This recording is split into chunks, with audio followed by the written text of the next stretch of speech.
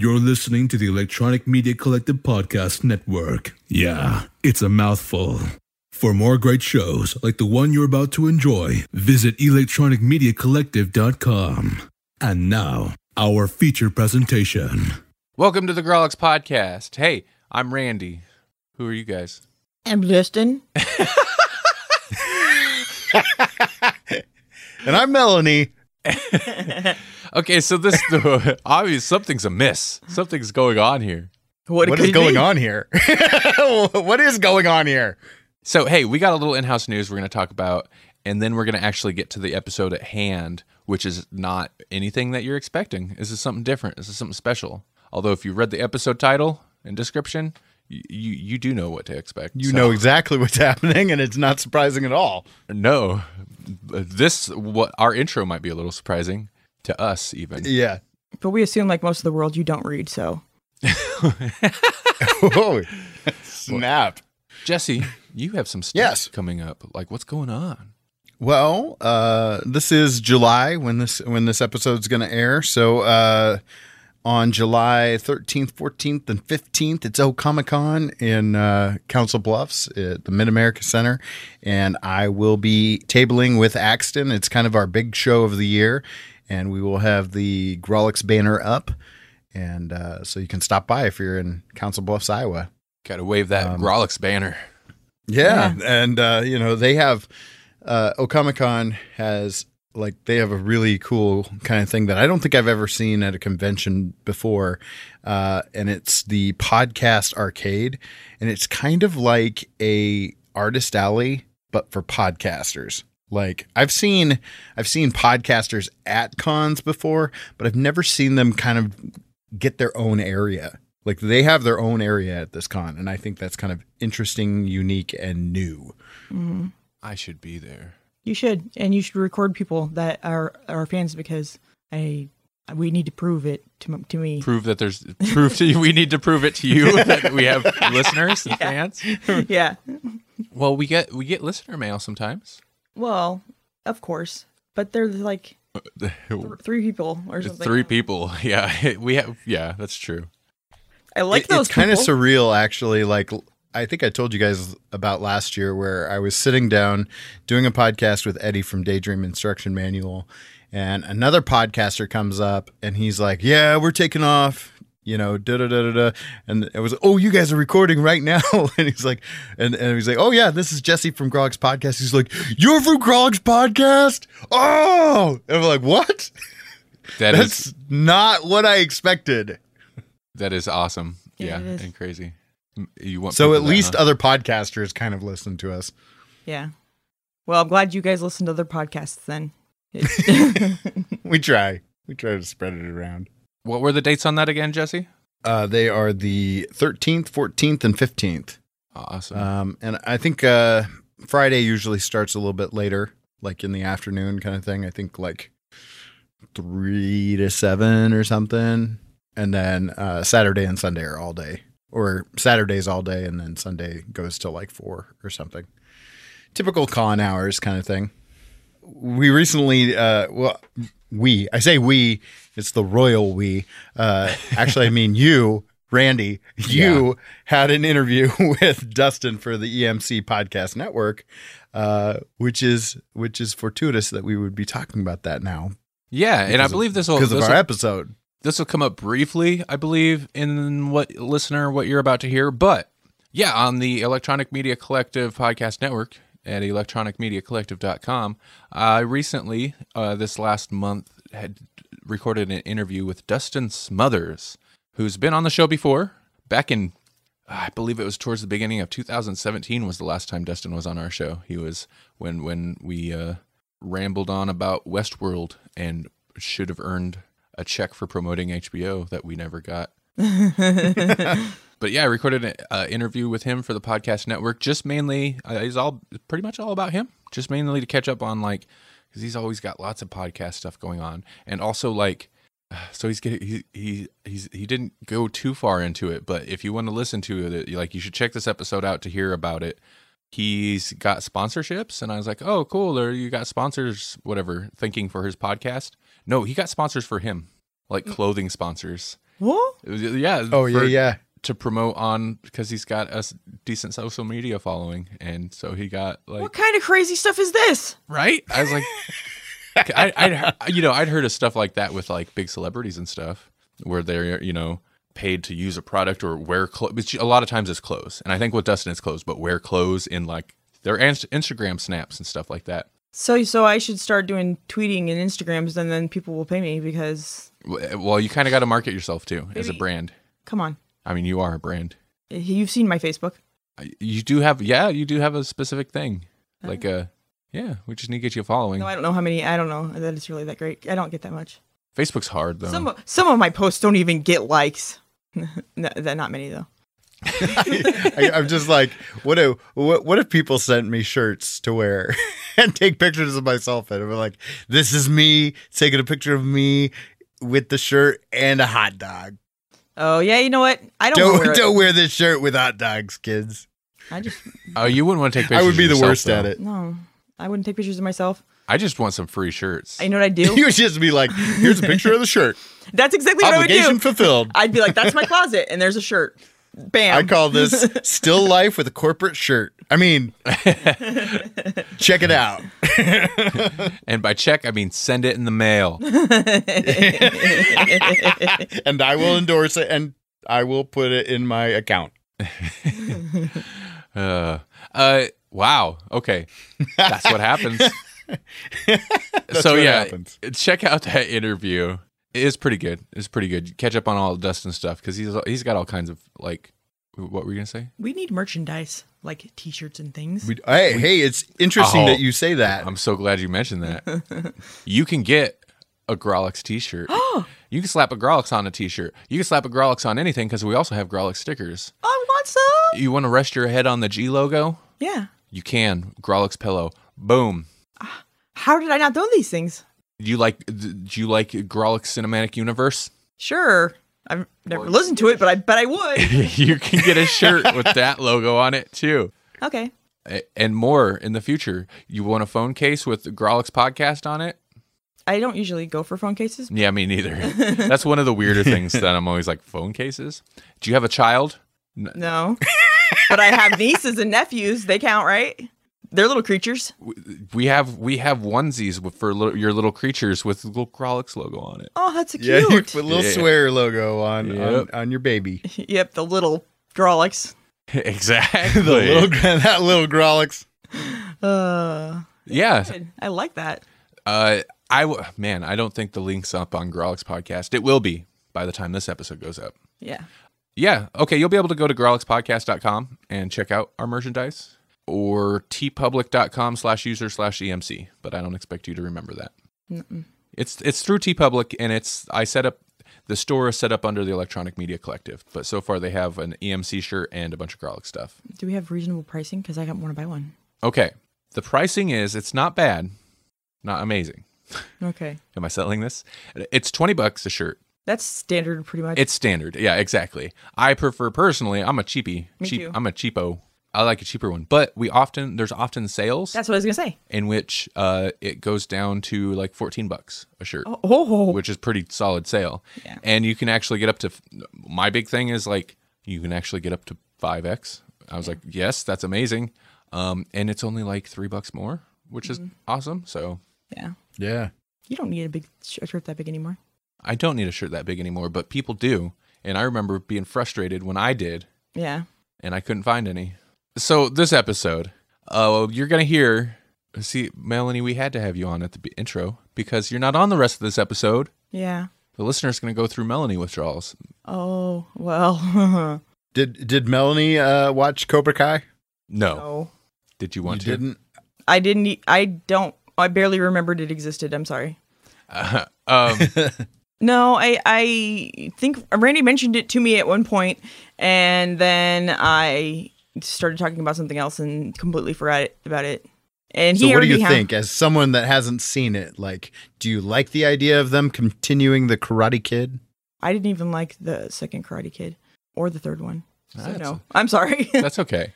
I mean, it just got weird, and it was almost like Moffat. Like he has to just make everything bigger and grander, but then at the end, it's just kind of a letdown. Yeah. Some of the movies, I haven't seen the show. I don't know what.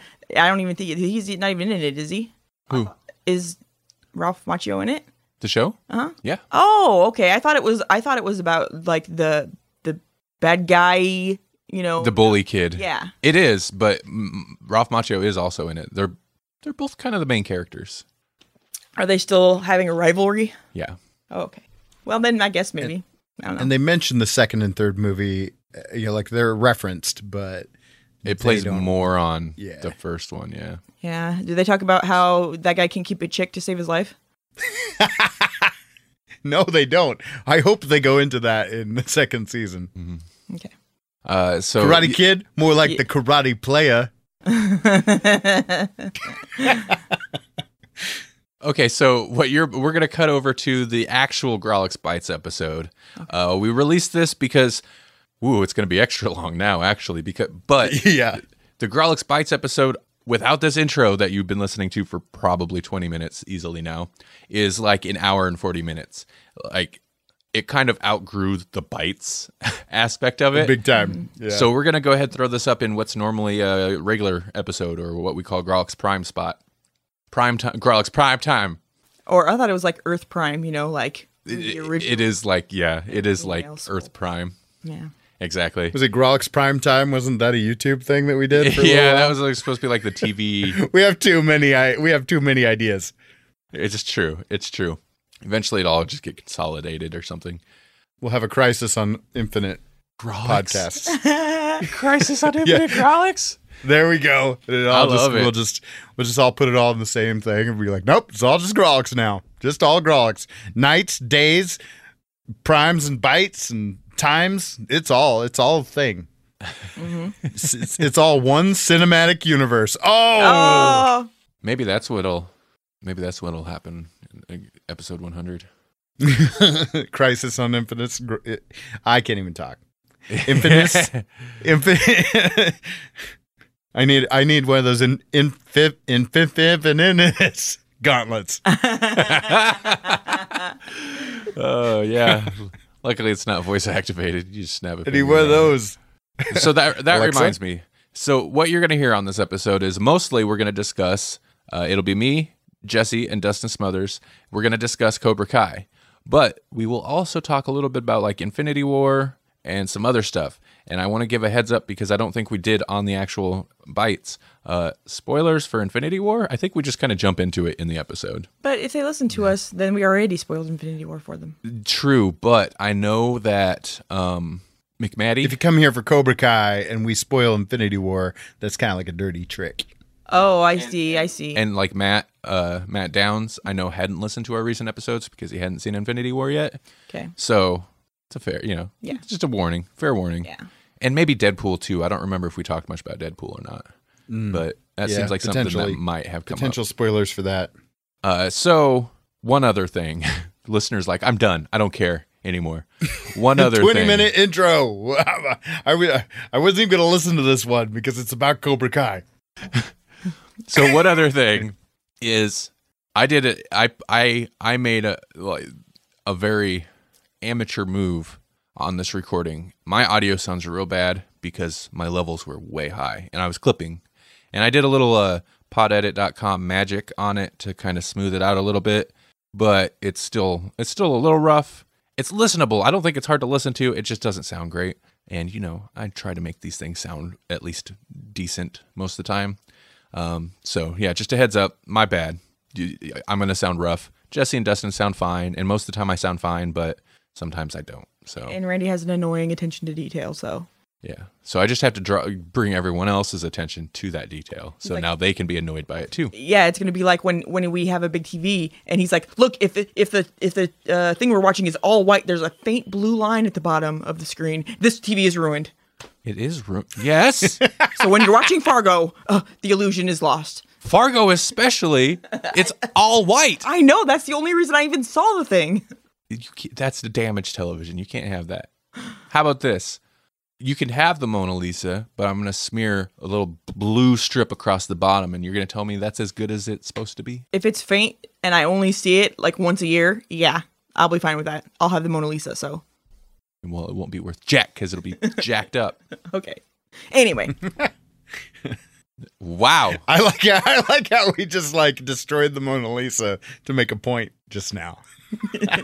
I will destroy the Mona Lisa to make this same point. And that's when Randy became a supervillain.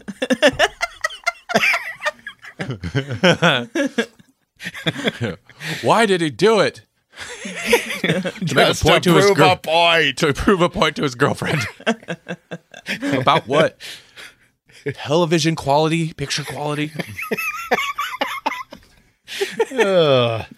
Okay, on to the show.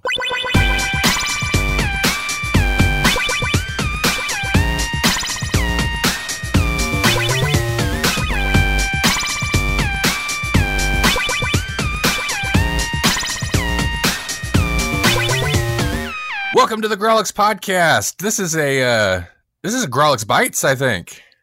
See that's what we call them. My 2018 resolutions of confidence, it doesn't extend to Bytes. Bytes are something else, but they are something else. It's been a long time since we did a Grawlix Bytes. You've already heard Jesse there. I'm Randy, obviously, but that's not all. We have a guest. We have a returning guest to the show. What's going on, Dustin? Hey, it's good to be back. Yeah, last time, I think I've done stuff with you guys since, but yeah, Westworld. When me and you gushed about Westworld for 60 straight minutes last year. Season 2 is awesome. I'll throw that out there. But Randy here, obviously. And I wanted to jump in real quick, because since we recorded this episode with Dustin, and since we recorded the intro to this episode with Melanie, there's been more developments, and it's very relevant to this episode. I wanted to jump in again and add this. Dustin and myself are starting a new podcast. This is not one of my doings. This is Dustin's idea, his baby. It's going to be on his network. It's called Debugging Westworld. Yeah, you can guess what it's about. In fact, this episode goes up Monday. The first episode, I believe, is scheduled for Friday. Every episode we will watch and discuss an episode of Westworld. We're going to start right at the beginning. And hopefully by the time we work through the first 2 seasons, season 3 will be about ready to start. I just want to let you know, since this is our guest episode with Dustin, so you should definitely check it out. It'll be available at prowrestlingmothership.com. It's called Debugging Westworld, and I believe it'll also show up on electronicmediacollective.com. I can't imagine it won't. That's all. I'm super excited. I am pumped for it. I'm really excited to talk about the show we're going to talk about today because it was really surprisingly so Dustin fun. Smothers, I suppose I should give you a proper intro from the Pro Wrestling Mothership Network, No Coast Nerd, just everything. He's on everything. I'm on everything. There's a Eminem song that starts like that about drugs. Anyway,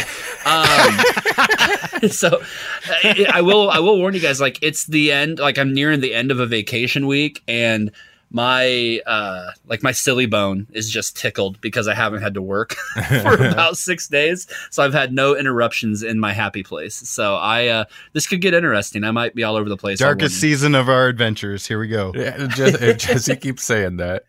I keep saying that. Because it's true. Yeah, that leads me to believe that the conversation may kind of bounce around, go from here to there. But the main thing we're going to talk about is Jesse's recommendation, Cobra Kai. Yeah, it never dies. It never dies. I hope it doesn't. Sweep the leg, Johnny. I was just happy that you guys brought this up as a topic, and I had literally like 3 days before signed up for a free month of YouTube Red. The thing I said I would never do, ever. Right. Yeah, I wasn't going to either. I signed up free trial just for this. This. Jesse did it. Jesse's the one who's responsible because I am... Sorry, not sorry, guys. Despite them producing a show like this, like I'm not keen on just the concept of YouTube Red. Get off of it, YouTube. But should we go into that? Should we go into it? Well, I was just gonna say, like, I'm already addicted to having no commercials on my YouTube. Like, I'm scared that I'm going to let it roll over and pay for a month. Ad block. Is there an ad block for that? Dude, I went so long without YouTube ads that when I heard people complain about it, initially I was like, what are they talking about?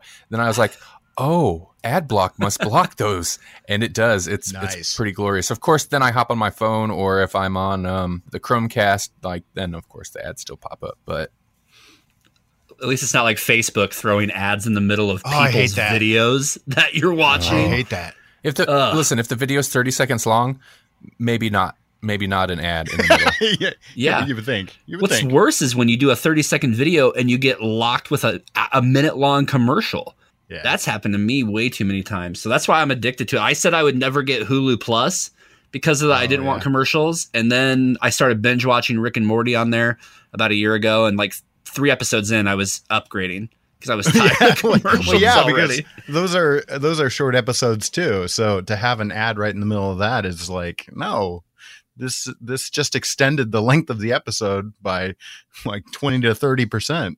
Well, now when I'm in my car with YouTube Red, and if I want to play some music off of YouTube, say I don't have it in my, I don't pay for any music streaming services because I have way too much music already. Mm-hmm. But so say I want to go on YouTube and find something, at least now I don't have to hear about Red Lobster's all-you-can-eat shrimp in between Tupac and Notorious B.I.G. now, so that's good. Yeah. No, that is really the main thing. It's the no ads while you're on the phone and being able to just play music and turn the screen off and have it continue playing. That was what I did today with Cobra Kai, because I was like, hey, I'm going to be working and whatnot, but I could be listening to the episodes. So I kind of audiobook style revisited the first couple of episodes this morning. Interesting. And that was really nice. I like when it got to a part I really wanted to watch, is just turn the screen back on.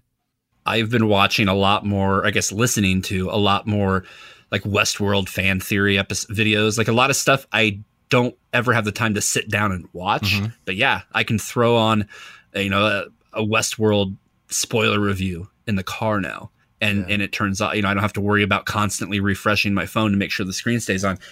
I think they got me, guys. Like, I think YouTube did it, and it kind of infuriates me. But at the same time, my life time is precious, and I don't need to watch ads. And if I can pay $12.99 a month to not watch ads, maybe that's just me, and it's vanity, but damn it feels good to be able to do that. It's an interesting evolution of YouTube, because like YouTube is a video service, but there's so many, like, as podcasters, this is perfect for us, because we used to put our episodes up and there was no video part to it. It was just the audio with like a still frame or a few things here or there. Well, in this regard, that's perfect. That's perfect for it. The reason I don't like it is that we shouldn't have to pay for that. I mean, we shouldn't have to pay for the ability to turn our screen off.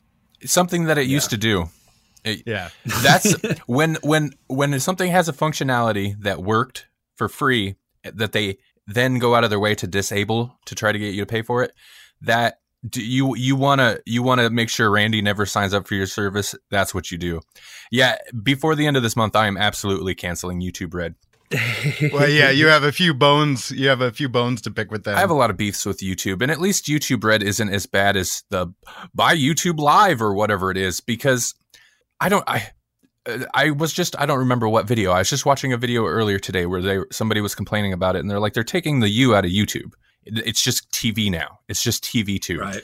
And that's very true. As soon as the whole ad thing started, the whole adpocalypse, and which coincided coincidentally with like them launching YouTube Live, I was like, yeah, nope, not interested. That's not why I come to YouTube. That said, like, Cobra Kai, they produced the show, YouTube picked it up. It was produced by, also, I don't remember what, the usual type of, TV show, studios, but it seemed like a Freeform show. I will say that, like something you would see on Freeform, or like maybe even a TV. I'm so glad you mentioned this. What is Freeform? Because have you watched Cloak and Dagger yet? I just watched it last night. It's on my DVR to watch probably tonight or tomorrow night. Okay, what does it run on? What channel is this? What is Freeform? Well, it was the old ABC Family. Oh, that was ABC Family, because man, Cloak and Dagger is not a family show. Well, and that's that's also the network that originally was going to get New Warriors, but I from what I understand, they're shopping that around to a bigger network now. Yes, I just discovered Freeform. I watched the 2 first episodes of Cloak and Dagger last night on Freeform for free, which is awesome.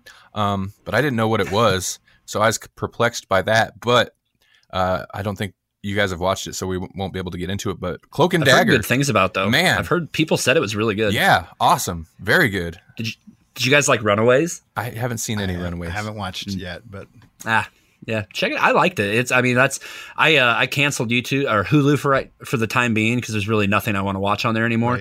Because I went with PlayStation View for my television streaming, which I love. I can't recommend it enough. It's fantastic. But I will resubscribe to Hulu for Runaways when season 2 starts. Not to keep delaying our inevitable conversation, but at what point do you think people are going to hit saturation point with it's got to be coming, because there is a streaming service for everything.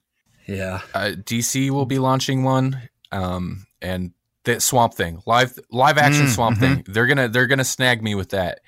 But that's almost kind of the problem, is like there's several streaming services. I don't want to subscribe to them all, but they all have like one show I really want to watch. Yeah, that's how they get you. Kind of like YouTube I think Red. of it this way, though. Well, I think of it this way. I used to pay like $70 a month or so for DirecTV or Dish Network, or we have Mediacom here locally in Central Iowa. I don't know how far out they reach because they suck. I hate them. But I used to pay $70 a month, and so now, right now I'm paying $11.99 for Netflix, $9.99 for WWE Network. Luckily, I canceled my Amazon Prime because my girlfriend is back and taking classes again. Oh, that's so way gets cheaper. a student. Yeah. Yep. Oh yeah. So she pays for that, but I have that, and obviously I have an HBO Go account right now just because of Westworld. So to me, as long as I can drop them from time to time and try to keep a balance, I'm okay with. Like, Netflix is the one that I'll always keep, but the other ones I'm going to rotate in and out depending on what shows I want to watch at what time. Right. Yeah, and still cheaper than having cable if you do it right, if you're smart about it. Yeah, that's a good point. Because I was like, why can't we, with cable, why can't we pick and choose? I'll pay for an individual station if I get to choose this and that. And I guess you're right. That's kind of what all the streaming services careful are. What you wish for. Right. Yeah. And then some. What would you guys pay for the Disney streaming service? I like to ask people this because I've went back and forth with some coworkers or some friends here. I'd be willing to pay upwards of $19.99 a month for a Disney streaming service if it had like everything, and especially if they buy Fox and all that goes through. My God, yeah, that's well worth $20 a month to me. Ooh, like The Simpsons, I would hope. Like all of this amazing content they would own. I think it would be worth. And I couldn't tell you I wouldn't pay $24.99 either. Think about HBO used to be that much. There's this. It's all relative to me. And at the end of the day, I guess I don't know if this crosses a line I shouldn't, but for people who, I know plenty of people who can't afford all of them, so they kind of co-op and share. Which, hey, it's something that you can do it, and until they put a block on there and give a way to not let other people share. I know a lot of people who do that, because they only like Daredevil and they don't want to watch anything else on Netflix. So, hey, here's the password for a week. I think a lot of services have kind of made peace with that, at least for now, because they know there's no way around it. There is a way around it. They limit your devices, and as long as you keep it under the number of devices, then I don't see anything wrong with it. Yeah, and they seem. Netflix has kind of built their plans around that now, because I think the whatever base plan it is that I pay for, I think you can stream on 2 screens at once. But if you want to bump it up to like 4 screens, you can go up a tier. So that's at least shows that they're good with it. They know people are going to do it, and they've figured out a way to monetize that aspect of it. So that seems smart to me. I agree. And WWE Network, I can speak on that. They tried to stop people, but they've given up too. It's just the nature of it. You can't, with streaming, until you can find a way to lock something onto a strict IP address and say this is the only, and I think that would alienate a lot of people who are currently consuming that if they locked it to one device. Well, yeah, even that, exactly. That locking it to one device is problematic because you got so many people who are like, I'm going to watch this on my phone, then I'm going to go home and start watching it on TV. Yep. If I'm on the computer, I'm going to watch it on the computer. That's 3 devices right there. That tablets, that should all be valid. It's still the same user. So yeah, that would be very problematic.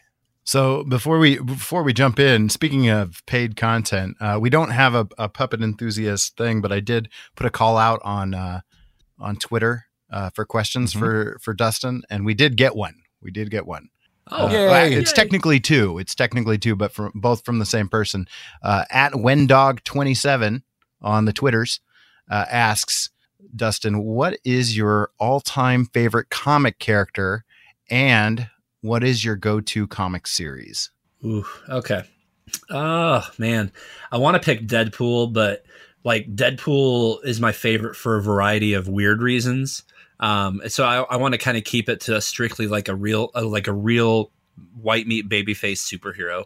And I got to go with Batman in that regard. Batman's like the first comic character I really grasped onto when I was a kid. Batman, the animated series, obviously Kevin Conroy's voice will forever be Batman in my head. But he just represents a lot. Like he represents a superhero he's not perfect. Batman makes mistakes. Batman makes the wrong choice sometimes. Like, and he's fallible, I guess would be the best way to put it. So to me, that's great. Plus his superpower is money. So that really struck me a lot as a kid. And then my go-to series right now, I would have to say there's 2 because I don't think either of them are more prominent in my life than the other. I'm still plugging along at The Walking Dead. I absolutely enjoy the writing. I enjoy the story arcs there, and I'm sucked in. I can't wait to see what happens. And especially now with the news about Andrew Lincoln leaving the show, I'm curious what'll happen to the character Rick in the comic books then. Oh yeah. Yeah, all bets are off. And then pretty much I mentioned Deadpool, all Deadpool. I try to read everything. I've read all the Daniel Way stuff and obviously the Liefeld stuff. And I loved Posehn and Duggan's run a couple of years ago, and Duggan obviously has continued working in some capacity on Deadpool books since, whether it's Despicable Deadpool or Mercs for Money, which Mercs for Money is one of my absolute favorite premises of all time. Oh God, like I could die. Like I joke a lot about if I really want to stay alive for Avengers 4. I need to stay alive to see Venom, all these things. I could probably die after a Deadpool Mercs for Money. Oh my God. Movie. If they I just think even that if it was whole animated, writes itself. I would be in. Yeah, absolutely. Like I need that. So if anybody with any pull down there in Florida, let me know. So Randy, if they can get that to done. explain Mercs for Money, basically it's Deadpool's super team that he handpicked, and it's as eclectic as you might imagine. I think Deadpool 2 kind of well, I don't even know if Randy's seen Deadpool 2 yet. I have. Oh, you have? Okay. It's like his version of X-Force is kind of similar to Mercs for Money, but it's even more bizarre than that. Like there's a character that speaks only, he looks like Deadpool, but speaks only in Spanish. Slapstick. They snagged him out of the 90s and put him in there. Just a whole bunch of B team or yes. It ends up being the antagonist, but that's just a ridiculous. So many D-list characters, and he just pulls them in and makes them Mercs on his team. And then Domino comes in and creates her own Domino's Mercs for Money to compete with Deadpool. Perfect. But yeah, those are my answers to that. There's a lot of other books I kind of try to keep up on. Current Guardians of the Galaxy stuff I've been really into, but I've gotten away from purchasing weekly or monthly issues. I pretty much stick to trade paperbacks now. Just try to complete full stories is kind of my goal. Yeah, now. I don't think there was other. That was the only question we got, wasn't it? Was it? Yes, that was. Was that a question? Yes, it was. In-house news, real quick blip. And you can fill in my blanks on this. Did you just call us lip? Blip. Blip. Okay. I was like, like the monkey that travels with Space Ghost. Oh, okay. You can fill in the blanks for me on this, but there is now Grawlix merch. There's like a store, right? Oh my God, you're right. You're right. There's Grawlix merch. I don't think by the time this goes up, I will probably have added some place on the website to at least link to it. Right now there isn't, but on TeePublic, it's, what is it? TeePublic/user/EMC. It's under the podcast network quote unquote account, which is so far mostly Grawlix stuff. You can get an EMC I have shirt, control of, right? And an EMC shirt. Yep, exactly. We should create some sort of like wrestling and comic book themed T-shirt and co-brand. Oh, that's a good idea. Like a Crisis on Infinite podcast style T-shirt. Oh, love it. Love it. With like a Royal Rumble flair. Yeah, there you go. But yeah, there's several. Basically, right now we have like the logos. You can get the G logo without the text. You know, you've seen it, listener. It's the big G with the symbols. Jesse designed it. It's a did you know that logo. was a G? Because it is. Yeah, it's the. Are you talking about Fat Joe? Sorry, that was a deep cut.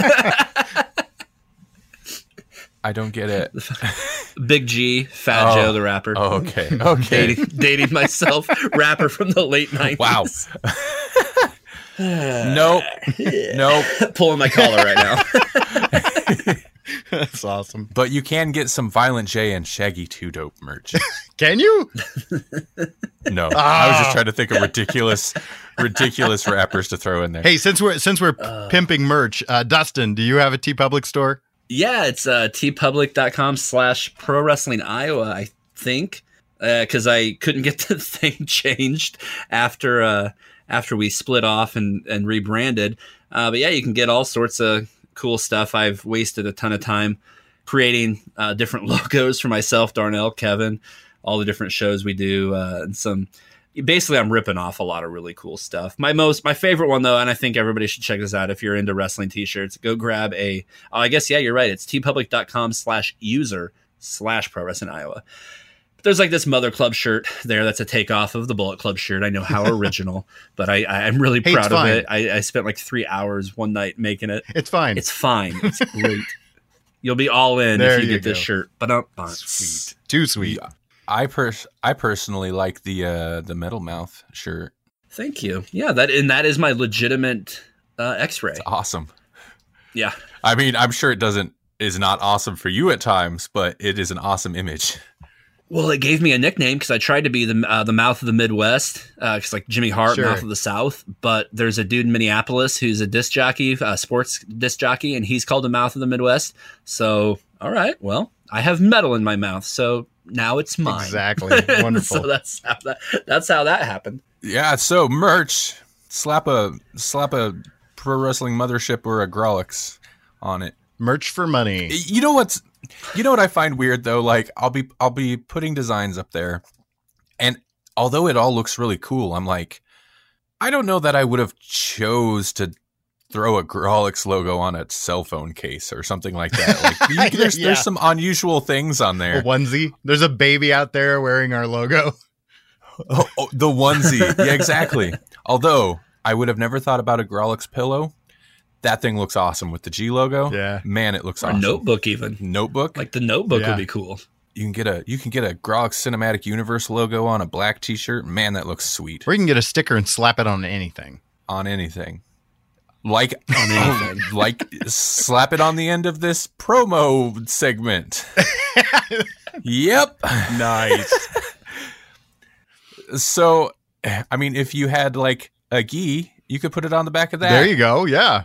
Like and a then Cobra. Open your own dojo. Yep. Pretty cool rattlesnake. Yeah. Okay, so enough of this. Enough of this nonsense. Burying the lead. All right, so Jesse, you mentioned for like 30 minutes. Big time. All right, Jesse, you had mentioned this show. Now, of course, I use YouTube. I have seen this pushed in my face for a long time, but I was like, I don't know. I didn't check it out because I was like, is it going to be like a little spoof type thing or something? Mm-hmm. Not realizing that this is like a legitimate TV series. Oh, yeah. So you recommended this. So in preparations, it's been years since I've seen any Karate Kid anything. So I went and watched the first Karate Kid. which was great. Yeah. Like I forgot how much I enjoyed that movie. It really is a good movie. I mean, it's a product of its time, but I feel like it, generally speaking, holds up. I think there's a few things like Mr. Miyagi like elevates that movie. That relationship between him and Daniel, of course, that's like the kind of the driving force of it. Elevates that movie. The other stuff's not bad, but it is very much more a product of its time. It's just kind of what you'd expect, but that relationship between Mr. Miyagi and Daniel is handled so well, and there's a lot of heart in it. And it's a little cheesy, but for the most part, that's really kind of what makes the movie. It was the 80s. Everything was kind of cheesy. Yeah, it is. And it has that, but it's still like, it's kind of, it feels genuine. Yeah, sure. Okay, so then I watched so Cobra Kai. in between here, there's kind of this gray area. Like all this time has passed where there's nothing Karate Kid related since basically the next Karate Kid, because we're not going to count the Jaden Smith movie, even though Will Smith is like connected to this thing. Did you notice that? Yeah, exec producer. Really? So in that kind of wilderness era, we have like two really big references to the Karate Kid. One kind of calls back to an episode of Grawlix Nights that we did, and that was with Pete Mitchell, who did Sweep the Leg. Dustin, have you seen I this was thinking video? about that the whole time. The Sweep the Leg video. Have you seen it, Dustin? I don't think so. It's possible. I've seen a lot of stuff on the internet, and stuff goes in one eye or ear out the other. It's basically Is this the video with the two girls and the? Oh no. Anyway, two boys, one All Valley tournament. Wait, that's something else. No. Yeah, it's basically this premise. It's basically what happened to Johnny Lawrence after losing that tournament, because we don't see him ever again past the like cold open for Karate Kid 2. You don't see Johnny Lawrence again. Right. It's the actors, right? Like it's all the male actors that were surviving. So the only one that I'm aware of that isn't in it, obviously, is Pat Morita. I was, while watching this, I was like, who came up with that music video premise? Was it Pete? Because somebody owes Pete some money.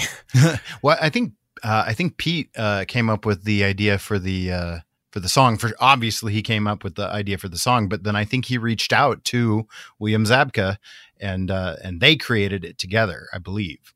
Mm-hmm. I can't remember for fact, but yeah. You bring up William Zabka and Ralph Macchio, like that was what was. I wasn't that big of a Karate Kid fan. I do like the first movie, but after that, I may have seen the rest of them like one time. I've seen Karate Kid probably 5 times, but this is cool. This is the first time like something like this has happened for our generation, where we see these two iconic characters from a movie from our childhood. Now it's like they're our age. This is, like 34 years later. Johnny's a drunk. Yeah. Like he's a degenerate, and freaking Daniel is running a car dealership. Like to me, it's so, there's like unintentional irony, or I guess maybe intentional comedy in all of that to me. Like it's these characters that we got to know as kids. Right. Now they're adults with adult issues.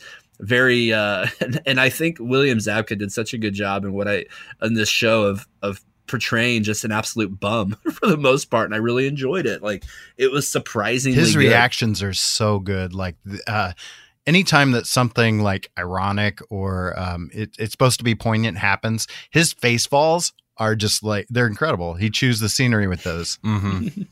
It reminded me a lot, not in like a complete way. Like it's not like it's as overtly dirty or funny or intentionally funny as like Eastbound and Down, but it just had that. I had that feeling like I loved that show, and this had the charm that I loved in that show. Randy, you mentioned the original movie, and like we mentioned that we kind of got to know these characters, but what's interesting, and correct me if you think I'm wrong about this, but basically in the original Karate Kid movie, we only surface get to know most of the characters. We really get to know Daniel and Mr. Miyagi. Those are the two that we really get character development from in that original movie. Everybody else is just kind of there to help back him up or to create the conflict or whatever. I mean, even Kreese, like he's so one dimensional, and so is Johnny, really, for the most part. This is the opposite of that. Like everybody gets development. Yeah, I have two things to say on that. Rewatching the original movie, no, you're right. Most characters are pretty one-dimensional, and the conflict itself is pretty one-dimensional. One thing that really struck me is towards the end, during the final fight, the look on Johnny's face when Kreese is telling him to, like, you know, to target that leg, like oh man, it's kind of amazing. They added, like, suddenly, like, you've got this you know, kind of crappy bully villain type kid. And just in that one look that he gives his sensei, like, it's like, wait, suddenly there's dimension to this character. Like, he's like, oh, I shouldn't be doing this. Yeah. He went from I'll decide when he's had enough to what? Yeah. I thought that was really interesting, but that's kind of the extent of it in the movie for him. Now, earlier just today, kind of getting ready for this episode, I was watching a recent interview with Ralph Macchio, and he made the point of, like, the conflict and the characters and stuff in the old one. It was so black and white, you know. It's an older style. It's an older movie. Guys, I feel like Jasper. It's an older movie. I like my MCU story movies. All right, Jasper's you and your stories. Riffing on him. You and your story movies. No, but he's right. It's very one dimensional. It's black or white. There's no gray. And the TV show is super interesting because it's all gray.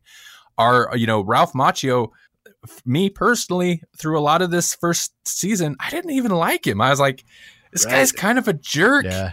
And then it really plays with who you think is a good guy versus who you think is a bad guy. And it's like, there's not really any good or bad guys. It's just people. Sometimes they're crappy, sometimes they're decent. It's just all the gray area that the original movie, like, ignored. And so, yeah, no, totally. I got to really quick say too, one thing I thought of was, good going on, like, Ralph Macchio and William Zupka for getting this show and getting this thing rocking and rolling. Because the last time I saw Ralph Macchio was on Entourage, and he was playing a fictionalized version of himself that was an absolute washed up, like, D-list actor who got off by going to the Playboy Mansion, so I'm kind of, it's kind of cool to see Daniel San back in a prominent role, back where he belongs. And I mean, you hope that for both these guys, especially William Zabka, because I thought Johnny, that character was really three-dimensional for me. Like, I guess I just got him. He played it so well, and I want to see more of him. I hope this is a big opportunity for those two guys, because, it's two guys. I don't know. To me, there's something special. I'm nostalgic for the 80s, so I like to see guys from the 80s rise back up. Well, and this thing is so perfect for that, because it's like homage to it in every way. Like, the music is that way. Johnny feels like a man out of time. Like, yeah, literally, yes. He doesn't. Captain America gets references better than Johnny. He doesn't know how to properly say a URL. Yeah. Most of the season, he's got an old tube style TV. It looks like he's watching 80s VHS Iron tapes. Eagle. He's watching Iron Eagle in the very beginning. Yeah. That turns his life around until Daniel just pops up in a commercial. I feel like it plays with so many of these tropes that we've seen from television through the 80s and 90s.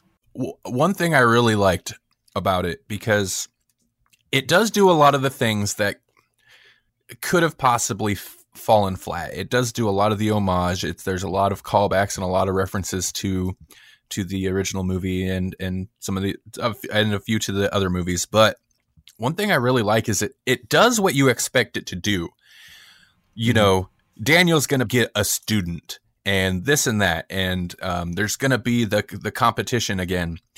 But it like intentionally takes everything and flips it around. It reverses everything. It's like Breaking Bad for every character. Yeah. Except for Johnny. Like, Johnny's slowly gaining a soul, and then it still goes horribly wrong for him. Right. Well, and like Johnny's kid, and I can't think of his name. Robbie. Was his name Robbie? Yeah, like the fact that he ends up training with Daniel, And then the whole, you know, him not being honest with Daniel about what was going on. And then Danny's daughter, Samantha, kind of being involved with Miguel and all that stuff. Just the way their lives were intertwining again. And it's something I will say, like growing up in, you know, small town Iowa, and I know you guys are in Nebraska. I'm sure you've seen the guys that never really left town and still talked about their high school stuff. And I guess I can relate to that because I've seen that. I know people like that, and I know how that can actually develop into a rivalry between their children. And so I think this was a story that I think people could really grasp onto. Now, this statement seems a little grandiose for the show, but and I'm not sure if this is a pro or con, but aspects of how the plot lines with the characters played out it was very Shakespearean to me. Yeah. Sure. Where it kind of sets up, it doesn't go total tragedy, but it kind of sets it up, and you've got the Romeo and Juliet aspect. I mean, it's not played on that heavily, but of the the warring families, and I appreciated that a lot. That's really, so the first half of this season, almost the first 2/3, I was enjoying it, but I wasn't like, you know, I wasn't in love with it. I was like, okay. It's okay.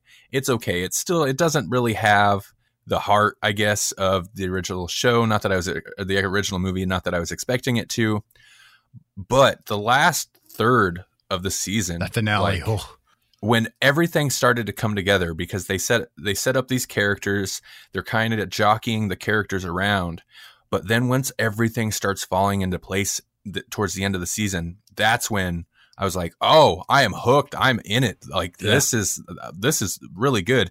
And like you said, that finale, man, that last episode, I just wanted it to keep going. I loved it. I want to jump on that very end. You had the Emperor reveal. Yeah, you had the Emperor Palpatine show. I'm just kidding. That was great. I didn't expect it. I believed him. Okay, so I believed him.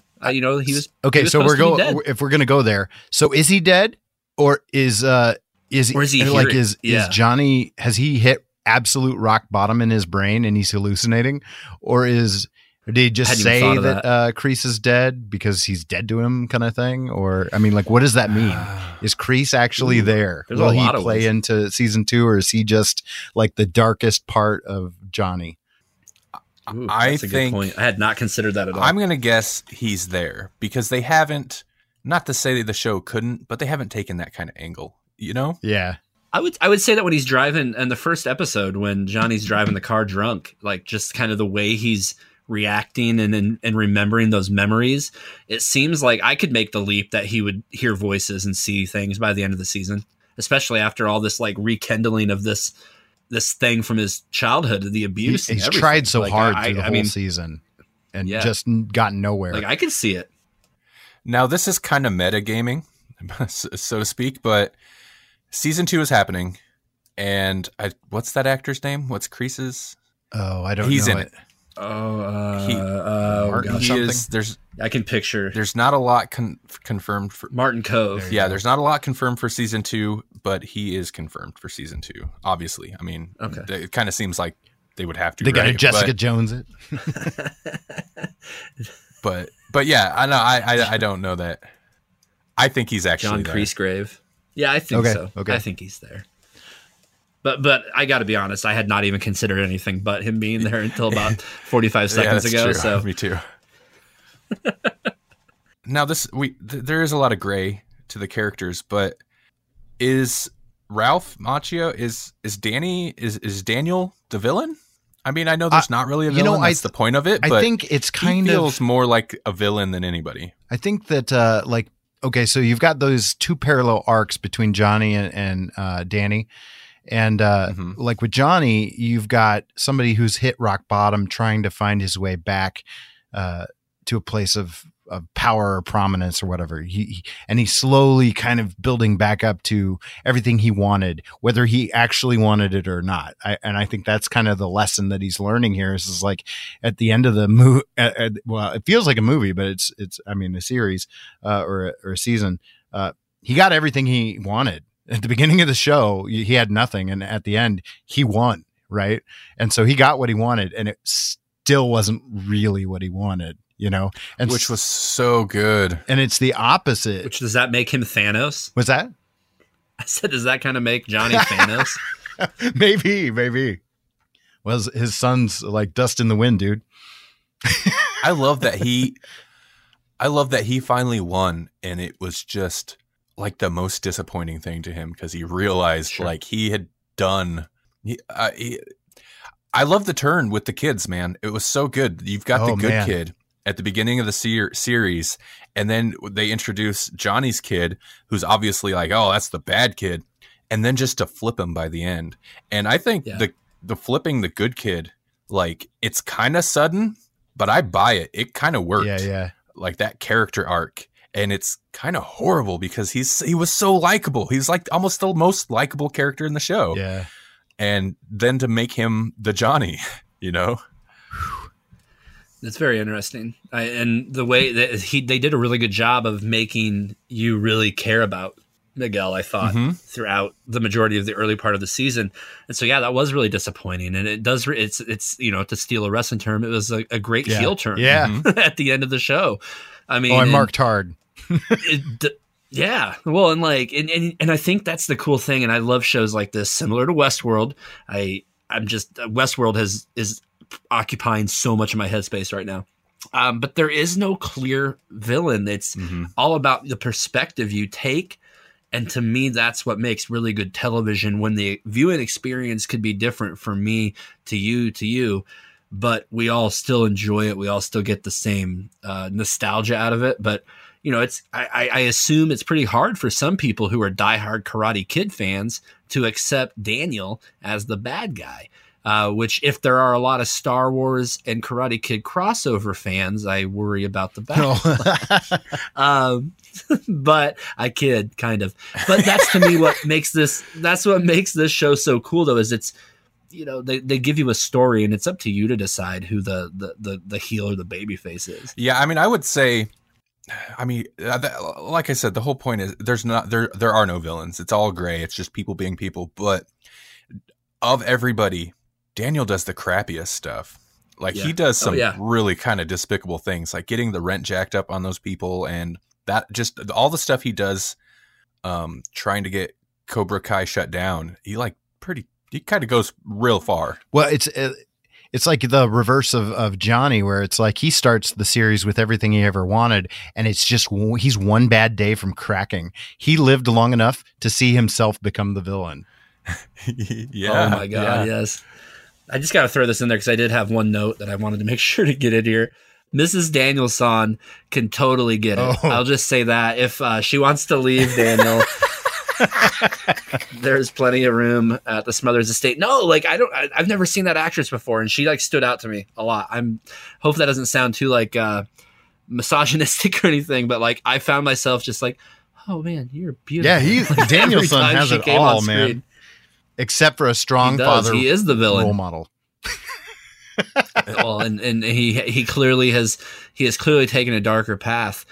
He's gotten what is it? I don't want to say. He's gotten lazy. He's gotten complacent. I can't remember. Complacent. Thank you. Yes.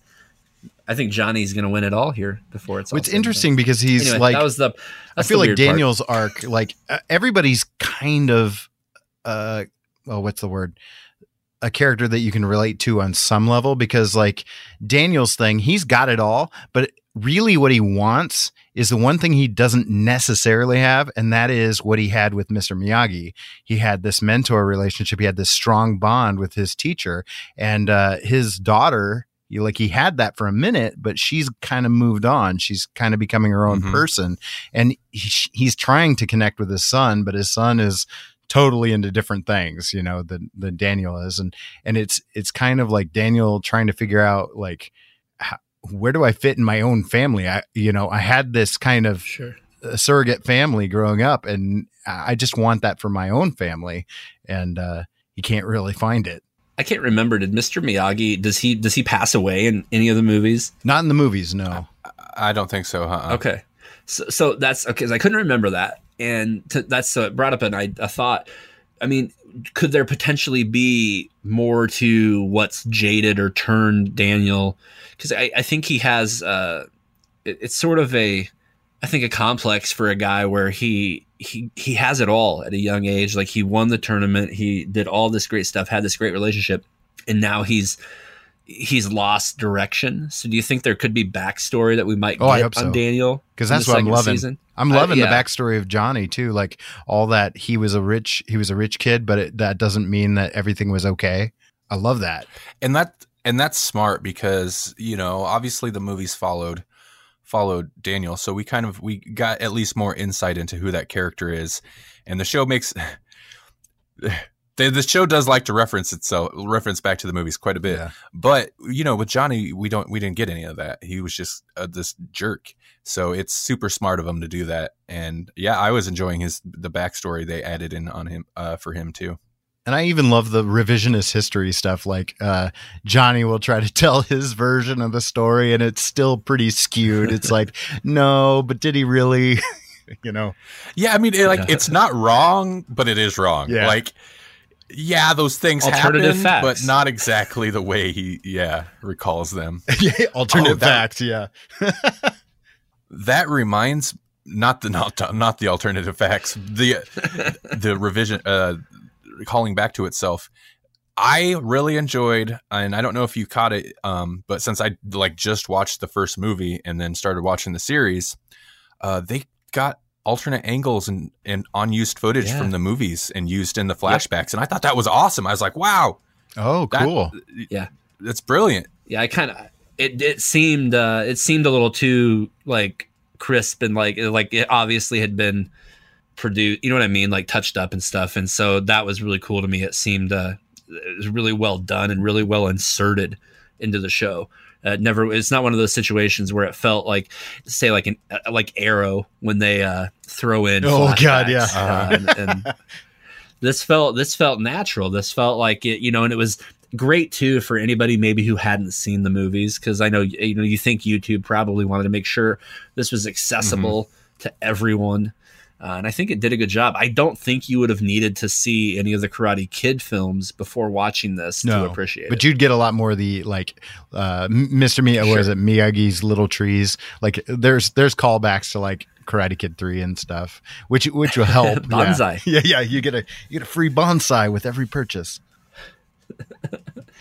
Including some stuff. Yeah, no, there was some stuff where I was like, was that in any of the movies? And I don't think it was. I think it was like deleted scene stuff that they got access to that was shot during the first movie. So that's super cool. Yeah, it's Connor was. I was kind of watching one of the episodes very cautiously with Connor this afternoon, trying to get finished up, and you know, I was trying to explain to him why this was really cool, and it's kind of is there anything else like this where we've had a movie from our childhood that then turns into a television show later on? Like I couldn't think of something, but I mean, maybe you guys. They usually reboot it. You know, I mean, the closest thing is they'll do a sequel several years removed. You know, like Blade Runner was technically a sequel. The newest Blade Runner was technically a sequel, or Mad Max technically had a sequel. But no, like taking something in Star Wars, I guess, obviously, but not like really a series. Fuller House. Oh yeah, I guess. Well, yeah. There is that. I mention it as a joke, but it's true. It is true. I didn't watch any Fuller House. Or didn't they do a Boy Meets World sequel or something? Yep, Girl Meets World. Roseanne. I didn't watch that. Or Roseanne. I didn't watch that either. Nobody's watching that anymore. They do have ABC has a time slot open now, so I mean, we should really push to get the EMC network. There we go. Yeah, played on Tuesday nights. It'd be good entertainment replacement. Wow! Wow! Yeah, let's do it. Okay, sounds pretty freeform to me. Bob Iger, get at me. I'm excited for the second season because I didn't know that I would be going in. You know, I thought, okay, I'm gonna. You know, I was excited to talk to you guys, or I don't know if we didn't do this, I probably still would not have watched it yet. Right. You know, that's the thing I'm worried about. When I downloaded YouTube Red to get the free month, like I did it about a week ago before we agreed to do this, and like I said earlier, I'm thinking about keeping it. Just to kind of see what else maybe they put out. Because I think with a hit like this and the way things have gone for them, I believe this opens up the door for more things like this. And I would love to support more, relaunches of movies. Like, I would love if they made a Parenthood 2, like a legitimate one with all the actors, but maybe did it for a TV series or anything, like Steve Martin with great grandkids now. Like, there's so many movies from the 80s that I'd like to see have this treatment. Like, if the actors were game and there's a story to tell, like, this was fun. Like, that's the thing, is there was so much nostalgia and callback to the 80s, to my childhood, that I had a smile on my face. Like, and I think that's what really makes this one. And it's going to be cool to see if they can find a way to continue that momentum. And it's a good blend of a lot of things. Like, it's kind of a comedy, but it's not just a comedy. Like, it plays a lot of things for laughs, but I was reading a review and someone pointed it out and I thought it was really smart. Yeah. The one thing that they don't really play for laughs is martial arts. Like, anytime there's a fight, that feels pretty genuine. Like, oh no, we're throwing down kind of thing. Oh, okay. That reminds me. I'm glad you said that. There's two things. One, Jesse, yes, martial arts stuff. Yeah. Is it that easy to train and learn and like? That quickly? Can you do some exercises and then suddenly like you just have the instinct and you can take on six dudes? It depends on the kid. To be honest, like, there's some kids that are just really naturally talented, naturally gifted, naturally flexible, and they can pick things up ridiculously fast. Like, you'll have a kid that walks into a dojo and you'll go, "Have you done this before?" And they're like, "No." And they just get it, So, I mean, yes and no, like the average student, no, they don't just walk in and become Miguel in the span of a couple of weeks or even a month, like he went from being like an asthmatic, couldn't do a handful of push-ups to, basically Johnny's protege in no time. Uh-huh. In wrestling, we call that the Jesus push. Oh, the Jesus push. Okay. So he got the full Roman Reigns. Yeah, he got the big push. Big dog. A lot of money behind you. I will say this, like the little bit Connor saw, like 5-10 minutes of it. We were driving in the car on the way home, and he said to me he wanted to take karate. Wow. Oh, nice. And he asked me if I ever did, and I did. I did do Taekwondo when I was a kid, and I've actually thought a lot about it. Once I found a job or things that were back in place, I would like to learn like BJJ. Oh yeah. Just do something to keep my mind and my body kind of solid. But he asked me if I could do some of my Taekwondo stuff in the backyard, and I said, "No, buddy. Daddy doesn't want to tear his groin today." Yeah, yeah, you really got to warm up as an adult. I did not buy Daniel balancing on one hand. Yeah, no, that was if there was a moment, I was like, okay, that's not even him. He still looked a little thick in the midsection to pull that off. Not that somebody couldn't, but he does not look like he's in shape, which is appropriate for the character. He's an older guy. He's out of practice. Yeah. But I was like, Johnny was really in shape though. I thought he did really well. Nice headband, Broham.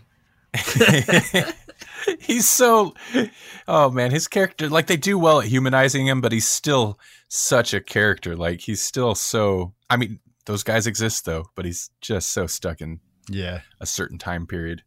I could gush on this thing for another hour and a half, but what were some of your like favorite moments? Because I feel like as a body of work, we've really kind of touched on it, but like there's so many great moments. So what were a few of yours? I'll go first. I like, cause one thing really, really stands out when you ask that. It was I can't remember what episode it was. Maybe like second to last, I think, where Johnny and Daniel spend some time together.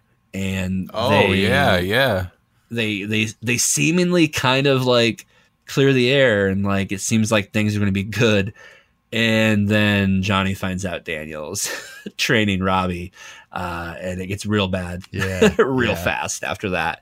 But I really enjoyed that like story mechanic there to like draw you in and think there's a lot of like just false finishes. I guess I'll just keep throwing wrestling terms out there, but there's a lot of moments in the last few episodes where you really thought, oh, this is going to work out for these characters, and then psych, nope, swerve. They're gonna kill each other. Yeah, and that's and it fits so well because these are those characters. These are very bullheaded, strong-willed, self-confident, overly at times individuals who are destined to fight forever. I think, and this will never be over. That's what. Yeah, like until the day one of them dies, Johnny is gonna hate Daniel, and Daniel's gonna hate Johnny, and Johnny. We'll always strike first, strike hard, and have no mercy. Well said. I practiced that in the mirror before we got on today. Randy, you want to follow that? No.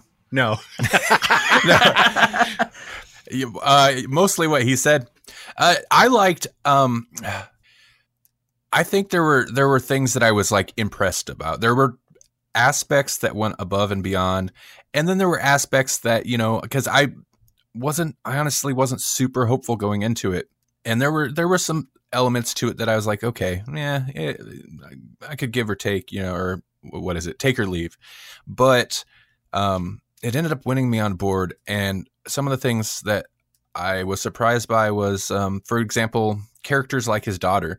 I actually got really on board with her. I thought, like, at first I was like, she's going to be, I don't know.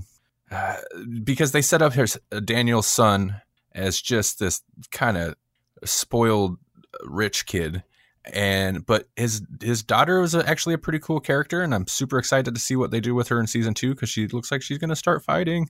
How they handled a lot of the kid characters, with the exception of Miguel's, I don't know his name, but Miguel's friend, not Hawk? Lip or Hawk. Oh, no, not Hawk. Not Hawk. Hawk. I liked, like, yeah. If there's a villain, it's Hawk. I guess just Hawk. But no, the kid that I found the most Wow. The kid that I found the most insufferable was the other one that didn't stick around in the class. Yeah. Eli? Was it Eli? Yeah, Eli. I think so. Yeah. Was it?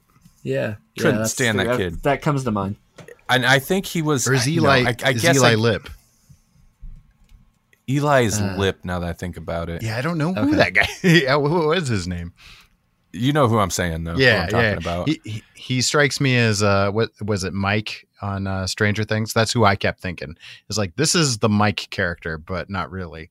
Yeah. No, and I get the purpose of him. It's just they pushed him till he was just kind of unbearable. I hated that kid. He was the worst character. And Louis. Can I tell you guys that? Oh, can I tell you guys a wish that I have? I wish that in Stranger Things season 3 they would open up a portal that Mike walked into, and then Richie from It comes out of. That would be awesome. Yes. Or even they just combine and turn into one super character. Yes. Yeah, because I agree with you. Mike is kind of a wet blanket. Yeah. He's designed to be, but ugh. I'm obviously partial to Dustin, but anyways. Well, yeah. Derailed the conversation again. Isn't everybody partial to Dustin? Oh, he's so cool. Right? I do have 2. I've gone out of my way to find 2 of the shirts that he has to have just as an ironic thing. If people get it, they get it. If they don't, they don't. Okay, that character's name is Dimitri. Eli is Lip. Dimitri. Oh, well, of course he sucks then. That's like the worst. Like that's every evil, name, yeah. like, Eastern European bad guy in every movie ever was named Dimitri. Good point. Yeah, no, he sucked. He was not. I didn't enjoy that character at all. No, yeah, I guess that's the main thing is the character work. I was really surprised at kind of how it handled the depth of some of them. Oh, one other thing I did want to ask about though, and then I'm sorry, Jesse, I don't think you got to say your favorite moments. Okay, yeah. But there's a lot of commentary on. And it makes sense. It's maybe not so much commentary. It's more like how the character deals with it. But on the state of, I guess, political correctness, I guess, for yeah, genderizing and yeah, like how don't you think Johnny you're doing a lot of deals with that. genderizing? Yeah. What did you guys think of that? How did that strike you? I'm really conflicted about it. It's weird. It's like I've had this conversation with a few friends. We had a conversation on the No Coast Nerd, I think, the first episode. I don't know if it ended up in the final cut because it just got a little convoluted by the end, and I wasn't sure it was really what we wanted to have. But it's come up. Stranger Things, though, the use of the F word to describe a homosexual. The dad yells that at him, and my brain says it's a period piece. It's set in the 80s, whatever. But then I know that no, it's not necessary. Yes, maybe it creates an era of authenticity, but I don't know if it's really worth it. Kind of the same way. Like, I get it. It's a character from the 80s. That's the concept. So this one, though, I'm a little more able to handle because, like you said earlier, it is kind of a man out of time. Right. Like Johnny still is stuck at the All Valley karate tournament when he got knocked can't even out. get a new car, man. Right. So it's weird. I think I accepted this a little bit more than I would have other things, just because it is that man at a time, and I can understand as a storytelling device because hopefully he redeems himself eventually and catches up. You know. Yeah, I think you see that quite a bit throughout his arc where he's slowly starting to become a better person all around. I watched this with my wife, and I agree. And I totally agree with what you said, Dustin. I feel that way too, that he kind of gets I don't want to say he gets a pass because it's not okay, but it's that man at a time thing. It's like, he doesn't know that it's not okay. Kind of thing. It's kind of like if you plunked somebody from World War II era into the modern day, well, like Captain America, and you know, some of the slurs and some of the slang of the era is just not appropriate to now. Yeah. But she did not react very well to the sexism, and I felt like it's both, though. Like it was simultaneously empowering and not empowering. I think one of the things she had a problem with was, Danielson's daughter needs a man to go ahead and stand up to the bullies in the middle of the lunchroom. And I was like, no, she didn't really need it. It just happened, you know, like she was ready to deal with it. You could see it. She was ready to deal with it on her own. Oh yeah. And he just happened to strike first, literally Cobra Kai. Yeah. Yeah. Well, and she, by the end of the season, you know, she clearly is about to take a more physical role. And I think that's the key to the story, is that Daniel doesn't realize that his daughter's right in front of him as he's looking for that, you know, you're not your sensei, but your Padawan. Yeah. Your student. Yeah. Student. Thank you. Jeez, that's such an easy one to remember. You know, he's looking for a new student, and she's right there in front of him, and it almost seems like she's gonna go away from him, you know. And I don't know, you know, that'll be interesting to see. So I feel like that's that arc you get even with, like, in Stranger Things. If I call it back to Mike's sister, she starts out as kind of a stereotypical female character who throughout the season then realizes she can't just rest on her laurels, and I think that's something a lot of teenage girls do, is they use their looks, their self, you know, for what they need or how to advance. And I hope that doesn't sound sexist or anything, but it was realistic to me. And the girl, by the end of the season, she'd already kind of overcome that. So I was okay with it. Okay. Sorry, Jesse, what were some of your favorite moments? Okay. So I was jotting them down so I don't forget them. Okay. So one of my favorite moments is, that moment where I feel like it's really the first time that it's really kind of like a pinnacle moment for both Miguel and for Johnny, where like simultaneously Miguel's on a date at the old the putt place. You're like he's on the date, and Johnny's going up against Daniel at the All Valley tournament board, you know, to try and get Cobra Kai reinstated. And he just nails it. Like they both just nail it. And I was like, yeah, that's a great moment. Like I really enjoyed that. He finally got his moment, type of thing. Who's the man? I'm the man. Wait, you're the man? Oh man. Yeah. Yeah. That was so good. Yes. Yeah. Oh yeah. And then that little celebration where, like, it was like, all right, everything's gonna finally kind of work out for these two characters. Okay, no one's mentioned it, and it's ironic that it's me that's going to mention it, but I love the billboard gag. Oh yeah. Oh, really? Too funny. I mean, like, that strikes me as exactly the thing that a drunk Johnny would do. Oh, yeah. It's that's so for sure. what he would do. I mean, like, and it's about as passive aggressive as he gets, because he's, what's the best defense? More offense. I liked how they incorporated like 80s tropes, like they had the whole training montage thing complete with like an operatic, well, not operatic, but an instrumental synthy rock score type of thing. You gotta have a montage. Yes, exactly. I loved how they incorporated that. And then just the payoff at the end, the duality of this whole show, but like the way it pays off in that finale where we've already talked about Kreese showing up at the Cobra Kai dojo and saying, you did it. We won't, we're winning, you got everything you wanted on that end. And then on the other end of the spectrum, like I marked hard for seeing the Miyagi-Do dojo, like being back in the old estate with all the cars and this is where we're going to train. And I was like, oh man, that hit me in the member berries big time. I remember. Yeah. So those are my favorites. I mean, there's more, but I even like that. I even like that throwaway line of, I love this part, where he's like, okay, now we're going to put it all together. The wax on, wax off stuff. That was kind of meta. That was, I mean, it for as referential as it is, it doesn't necessarily break the fourth, it doesn't break the fourth wall that often, but that was super meta. Yeah. It was a little wink. It was a little wink at the fourth wall. But no, you're right. I liked it too. It was fun. You guys want to know something shameful? I associate in my brain, because I saw it way more, wax on, wax off with Teenage Mutant Ninja Turtles 2, The Secret of the Ooze. Really? Awesome. That's funny. Yeah, like it's just whenever I hear that, I immediately think of Michelangelo. Sure, yeah. Instead of Daniel-san and Mr. Miyagi, but it's like I know it's from that, but for whatever reason, my brain auto goes to TMNT 2, man. and I love that movie. Toka and Reza are cool in my book. I don't know why everybody doesn't like him. No, they were right, man. They were right. It's fun.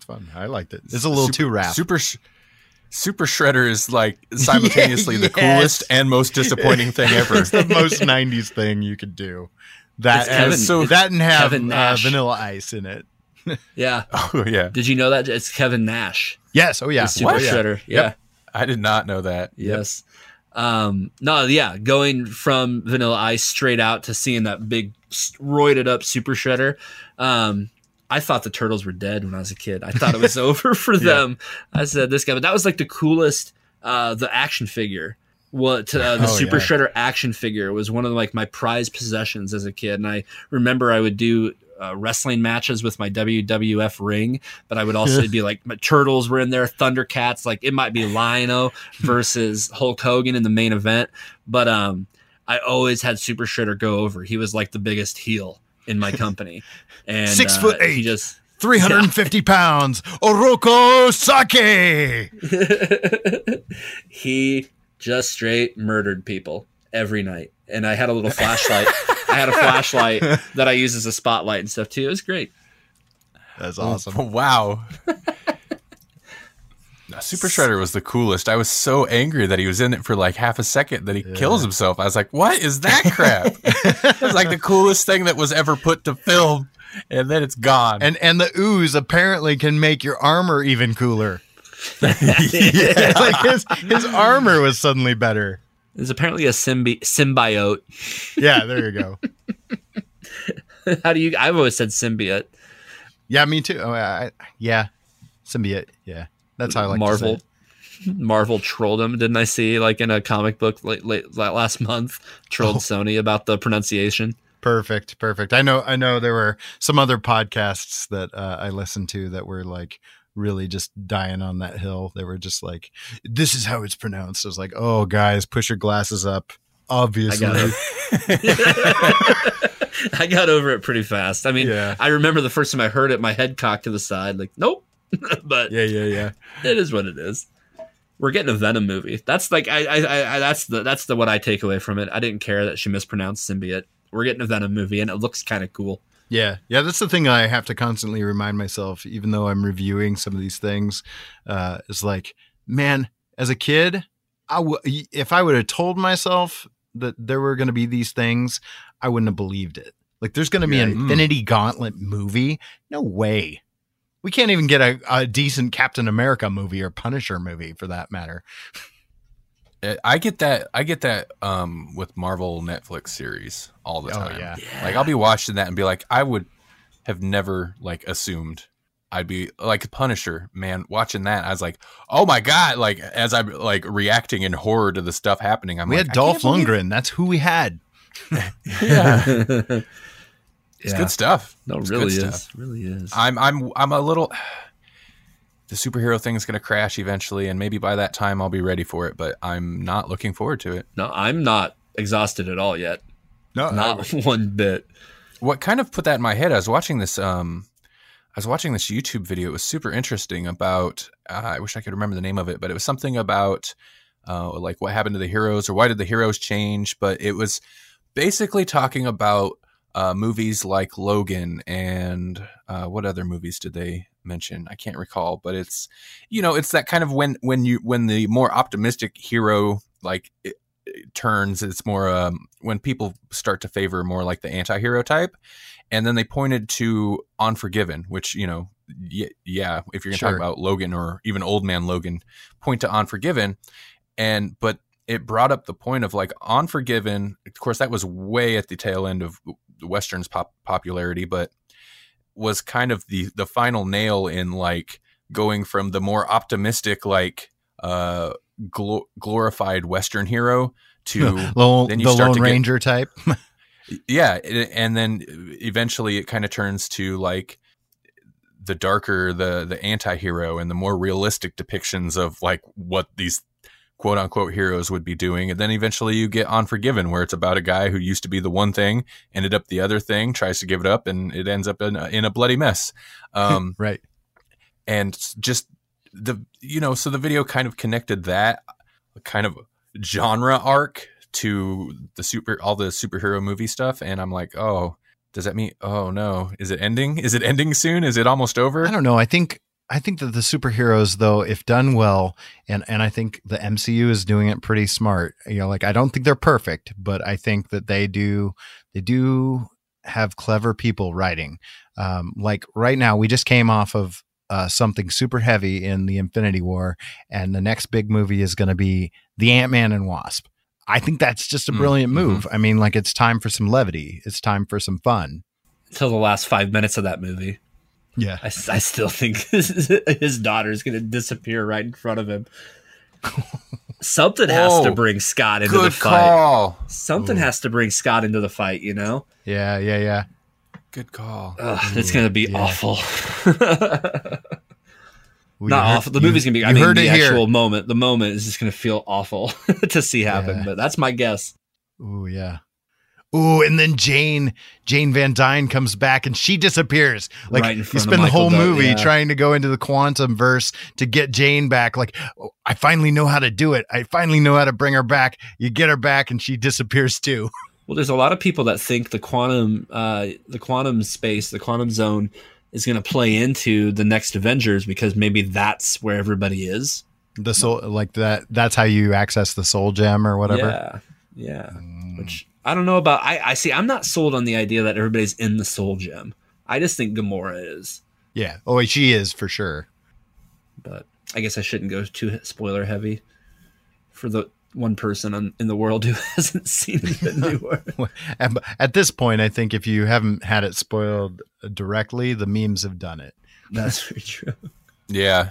Like, you can't escape those memes. Well, I got to ask you guys then really quick. Who do you think anybody that perished in Infinity War will ever be back? Like, I guess anybody who died before the snap is my question. Because everybody post-snap is coming back. Do you think any of the characters that died before that are going to come back? Korg. If he's dead at all. Korg is back. He's coming back. I didn't see no Rocky corpse, okay? So he's perishable fine. Rocks? No perishable rocks. him and Valkyrie chick they're gonna be back. And Meek. Yeah, they were covered in And paper. Meek. See, well, Paper covers rock. They do make a point to say that like there's like a quarter or half of the Asgardians that were on the ship were spared. So my guess, yeah, Valkyrie probably got on a escape pod and cruised out of there with a bunch of Asgardians. No, yeah, they did make a point to say that, and I think that's probably why. But I'm so happy that you brought Korg up. He was the best part of Ragnarok. He's my favorite. So good. I think, but with the exception of Gamora, I think everybody who died pre-snap, I think they're done. Yeah. Like who else died? It was basically Gamora and Loki and Vision. Oh, Vision, I don't. See, I think Yeah, I didn't- I think that do one's away tough. with Vision. Vision might. I think Vision's a character you don't need in Yeah, that universe. I don't know. Yeah. I agree. But of all the characters, like, I mean, technically, he's a robot. Yeah. Like, he'd be the easiest to bring it back. seems I like think. a strange. I mean, like it doesn't feel like he has closure if they end him right there. Yeah, that's true. But they could. They absolutely could. Well, and Loki will be that'll suck. But I think the addition of like Valkyrie and Korg and Meek to the Thor universe, I think will cushion that blow pretty tremendously. Are we going to get another Thor, do you think? Oh yeah, I think we will. Yeah. Based think on so? like I think the so. bonus features of Thor 3, it sounds like Hemsworth would be down. Yeah, Hemsworth. I'm I saw I'm an not interview with getting- him. Yeah, I'm not getting the same vibe off of him as the other two. No, like I saw an interview with him where he said he went into this one kind of burnt out, but Taiki Wakiti, or however you pronounce his name, he said that what he did to freshen up the character really excited him, and he would gladly come back for another one. So yeah, I think Thor is going to make it out. I do think Cap and Tony are toast, which sucks. Like it's gonna be hard to like. I never cared about Captain America until Chris Evans played him. Like it's gonna be pretty rough to see either of those characters go. But Yeah, I mean, yeah, Iron Man, Robert Downey's great in that. I'm not super attached to Captain America. Like, for the most part, the first Captain America was like, okay, it's okay. It wasn't a bad movie, but it kind of served a purpose. The other two were just like, they were good movies that happened to be Captain America movies. Like, Captain America wasn't the draw for me. It was totally like, hey, these movies are good though. Oh, Yeah. okay. This is a good spy movie. This has everyone in it, and it's Civil War. can we talk about my favorite scene from Infinity War? Though you bring up Captain America, I play it in my head all the time. This is my friend Tree. I am Groot. I am Yes. Steve Rogers. Like literally. That's exactly how That's pretty Captain good, yeah. America would handle that. Yeah. He would totally just politely introduce himself. I just love that nobody even like bats an eye at the fact. I mean, obviously there's aliens invading the planet, but come on, like nobody bats an eye that a walking tree and a raccoon just showed up with Thor. Like, wouldn't there? Yeah. You know what? You're right. Nobody even. It's not even played off as like, whoa, that's weird. It's just like, oh, they're here. Yeah. Here's these guys. Yeah, Look at Thor these brought guys. friends. Like even Bucky literally no sells Rocket. Like, yeah, whatever. Like it's not for sale. And I'm just sitting. I remember sitting there going like, wait. This is a tree and a talking raccoon. You've seen nothing like this yet. Like, Right. You haven't That's even so met funny. Thor, have you? Has he even met Thor? Oh, I guess. No, Oh. not at all. Well, he might have seen him on like news or something. But Sure. I didn't even, that's so funny, Dustin. I didn't even think of that while watching it. I was just like, well, we all know these characters. Doesn't everybody know them? No, Yeah. you're right. They should be like, at least take a moment to just like themselves. be be like, okay. okay, so This is Thor real. is here with a pet and a tree. But the other really quick thing too, How bad. Rocket. I'm really excited for the next one to see like Rocket's story. He's the only Guardian left, aside from if you consider Nebula a Guardian. Like all of the rest of them are gone. And I saw some, preliminary concept art that got released onto the internet this week. I don't know if you guys saw it, but it's like all the core Avengers and Rocket with them. And it's just so awesome. And Hulk is in like armor, like he's wearing like a suit. I'm just like, holy crap. Like if Hulk, I mean, because obviously Hulk's got to come back and fight Thanos. I think everybody's forgetting. I think Hulk's going to end up with the gauntlet on. Like That would be awesome. I can't imagine what that would do. That seems like a terrible idea, though. well, but I think I want to seems like see such it. a bad I idea. think this like story though, and if you recall a few months ago, there was an interview with I want to say Feige, where he said that basically Ragnarok was the beginning of a 3-movie story arc for Banner and Hulk. And I think like if you watch Ragnarok, he's speaking, he's in control of his as in control of his temper as Hulk can be. And the idea that Hulk won't come out because he's scared of Thanos, I think, is going to be the catalyst for Banner and the Hulk to get on the same page and become that Hulk that, you know, we saw in the I guess I haven't read a lot of Hulk lately, but I know when I was a kid, he would be sitting at a bar having a drink as Hulk. He was a part of the world. And I think that's got to be the natural progression for Hulk. I think it would be amazing. It's either that or World War Hulk, where he Right. just like gets his revenge on everyone. Yeah. So I don't know. That's, to me, those are some interesting things. I'm so excited. I don't think I've ever been this excited about a movie. It's an exciting time. Infinity War was pretty awesome. It's definitely, I think, one of the, for me, I think Thor Ragnarok and Infinity War kind of my favorite of the Marvel movies. Yeah, right now for sure they are. I mean, and maybe not I necessarily like a lot the of them. best, but they're my favorite. Yeah. Of them. I could watch Ragnarok over and over. Just, I mean, there's so much there. So much there. There is. I just Jeff read Goldblum. Sparkles. Yeah. Hey, Sparkles. I love that. God. Goldblum. I finally picked up Ragnarok on Blu-ray, and it has the Team Daryl extra. Which I just love Yes, that. yeah. I love that stuff. The original Team Thor vignette was amazing. I just read, guys, that Marvel's TV head, I'm guessing Jeff Loeb, hinted that Agents of S.H.I.E.L.D. may prepare introduction of the Fantastic Four, which That'd be awesome. I'd be way into that. I need to get caught up because I haven't watched the current season. It's really good. Agents. Yeah, I really liked Really the season before this last one. So Oh, with the writer, yeah. No, it's Yeah. and, you know, and I talked to a lot of people who just never gave it a shot because, yeah, the first season, the first half of it is a struggle, but once Winter Soldier happens, once Hydra is exposed, like the show got really good, yeah, really fast, and super full of Easter egg. Like if you're a heavy, sweaty comic nerd, like there is so much in that show. I mean, it's well, I love it. they were basically doing the whole secret empire, Yeah. Hydra controls the world thing at the same time that the comics were doing it.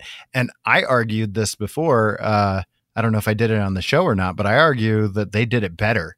I think Agents of S.H.I.E.L.D. did it better than the comics did. Yeah, with Ada as Madam Hydra. Yes. Just all the real there's like if you want a comic property that gets really deep, like some deep cuts, like for characters they brought into it. I mean, right now, you know, I guess I don't want to spoil it because you haven't seen it, but like there's a really interesting character twist, and the character becomes somebody else, and you're just like, oh, nice. Oh. And I will say too that the new season calls back to previous seasons so well that like, because I know they filmed it as if it was the series finale, but it's been picked back up for a 10 episode season 6, which will air in the summer of 2019. So we've got a long ways to go, a whole year.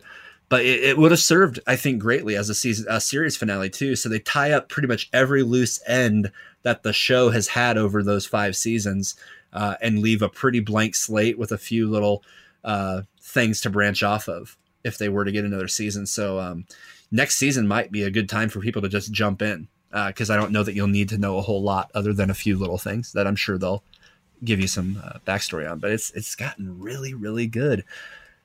Agents is on Netflix right now, I think. I'm going to have to Is it updated? Like all the new Yeah. episodes are on it? I believe I'm it not is. sure how recent it is, but I dropped off in season 1, so I've got some catching up to do anyway.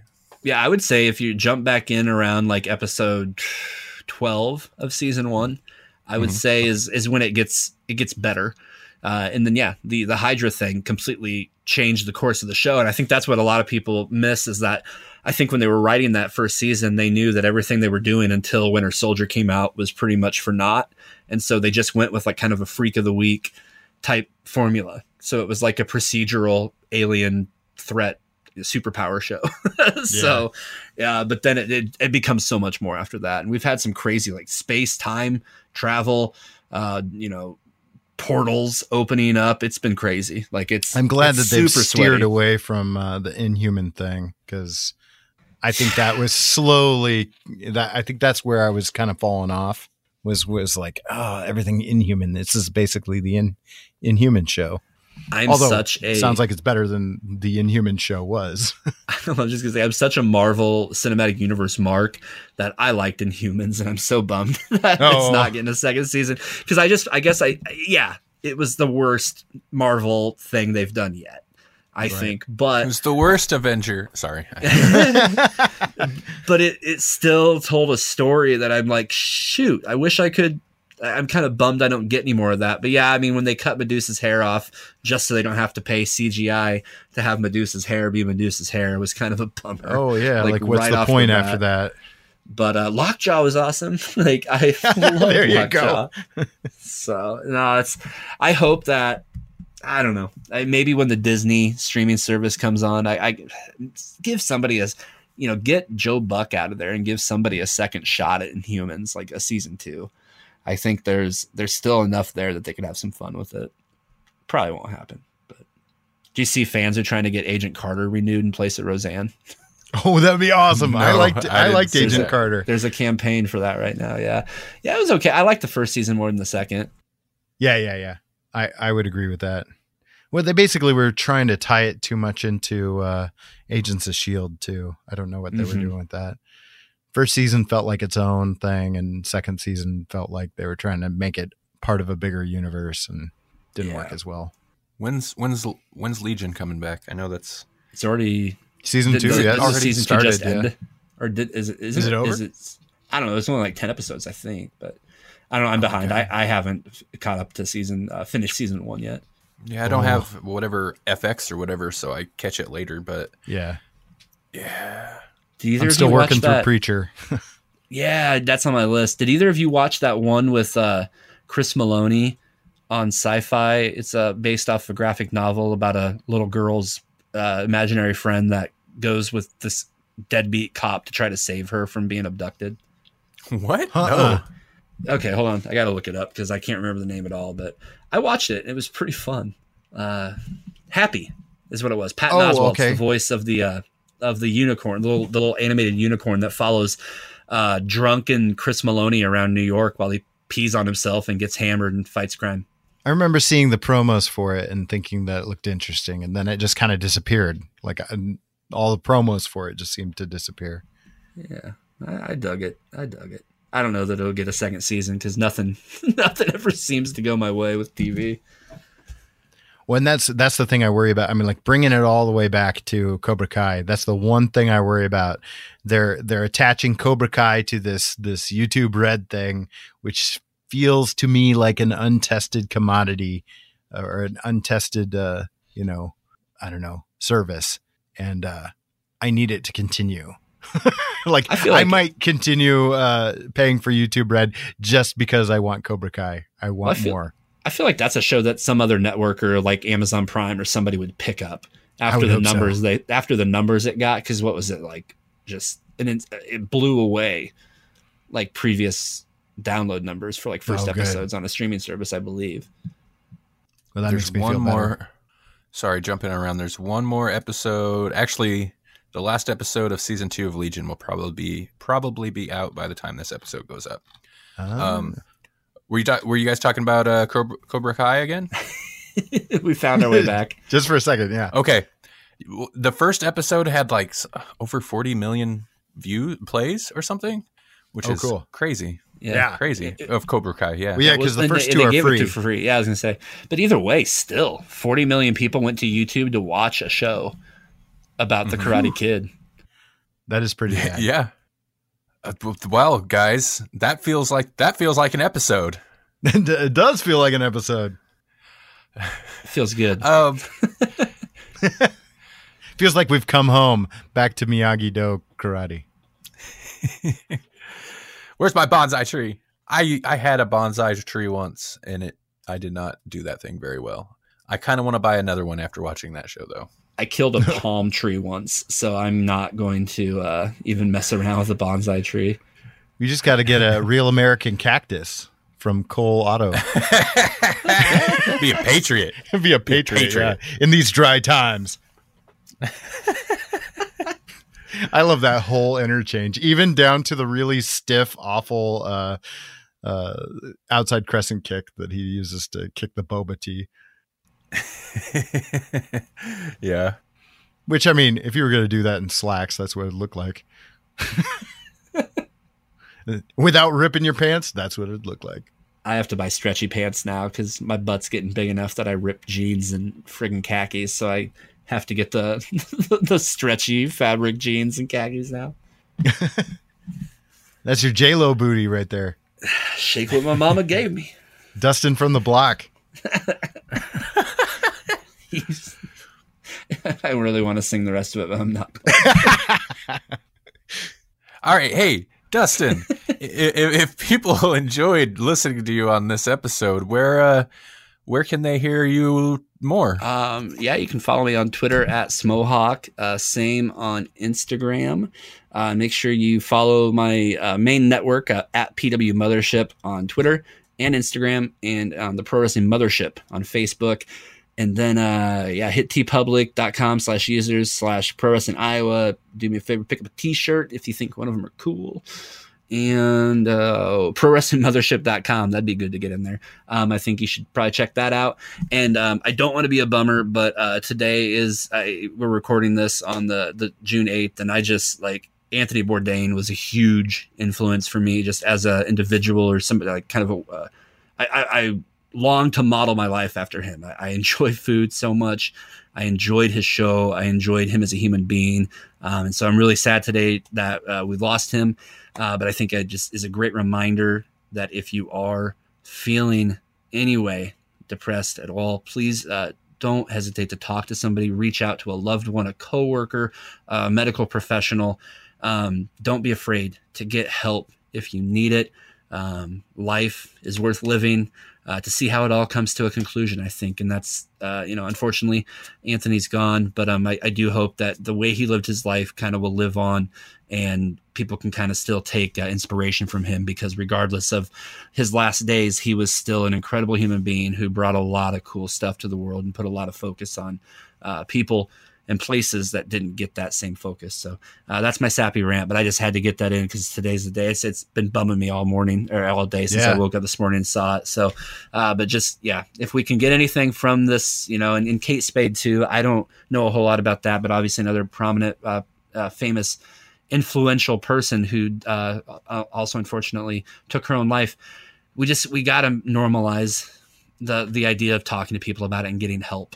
Because when you're that successful and you're that famous and you still don't reach out to get the help because of the stigma, there's something wrong with the world. So that's my 2 cents. I got to get that in there because it's important to me. So absolutely get some help, get some phone numbers, and take care of yourself and be a part of this world, because it's going to get better. Agreed. And being from the heartland, I think we've all, the three of us, have kind of grown up in a culture of this idea that, well, you just suck it up, buttercup. And that's something that needs to disappear, that mentality. We need to understand that people are going to have problems, and there are resources, and there are people, and there are ways that you can get the help that you need. And it doesn't change who you are as a person. You are you, and you have good days and you have bad days, and we need to be able to recognize it. We need to start, we need to start fielding these things and just do a better job in general of understanding each other, I guess. And I pulled it up here really quick. The National Suicide Prevention Lifeline is 1-800-273-8255. So it's not a bad number to have in your phone for anybody. If you want to give it to a friend or if you need to reach out yourself, it's a great resource, and they'll help you and help you get the help you need. So I believe the episode, me and Dustin just recorded an interview. And I believe that episode will probably go up either the same day or just before this episode goes up. So if you haven't checked it out, go to electronicmediacollective.com. I'll have a link in the show notes to the episode specifically. And it's basically me and Dustin chat, and I kind of caught up with all of his recent Pro Wrestling Mothership and Capital Wrestling podcast, all of his recent podcast happenings. So it's been a big year for Dustin. Check that out. It's getting wild and wacky, that's for sure. Wild and wacky. So I'm actually looking. So August 3rd, there's a Revolver show in Dayton, Ohio, and then a buddy of mine, his uncle runs a USA Championship Wrestling out of Jackson, Tennessee, and the main event for that show is Jerry the King Lawler versus James Ellsworth. And so I'm thinking about waking up Friday morning, making the 10-hour drive, like literally waking up at like 3 a.m., making the 10. Excuse me, I'm getting the clump just thinking about it. The 10-hour drive. The 10-hour drive all the way to Dayton, go to that show, and then wake up early and take the 6-hour drive to Jackson, and then go to that show, and then wake up Sunday and make the 9-hour drive from Jackson back to Des Moines. I'm thinking about it. Man. And that will be officially, I've paid dues then, and I've made towns. So that's You're driving more than some of the wrestlers do now. Oh, gosh. I know guys who put in, and that's the thing, I completely off topic, but that's the thing. It always amazes me how much people don't consider, especially independent wrestlers. Because, if you're WWE, you might make enough to catch a flight here and there, but obviously they still have to drive. They're not catching a flight from, say they run Omaha one night, Des Moines the next. They're driving like right after the show, for straight sure through. Yeah. But some of these independent guys, like a guy like Kurt Stallion, I'm pretty close friends with.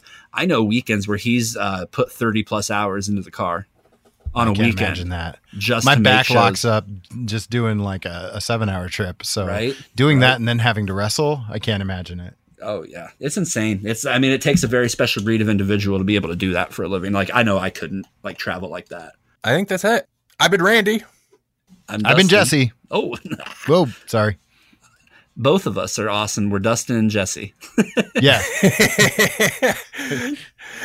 I like that that's how we should introduce Jesse every time. We'll just use that clip of Dustin, even if he's not on it. You guys will be one person now. Essentially, Mike and Richie. This is fantastic. Everything's coming full circle tonight. Yes. All right, listener, take it easy, everybody. I don't know how to sign off at Bytes. We don't have like a we don't have anything. We don't. Sweep the Grawlix.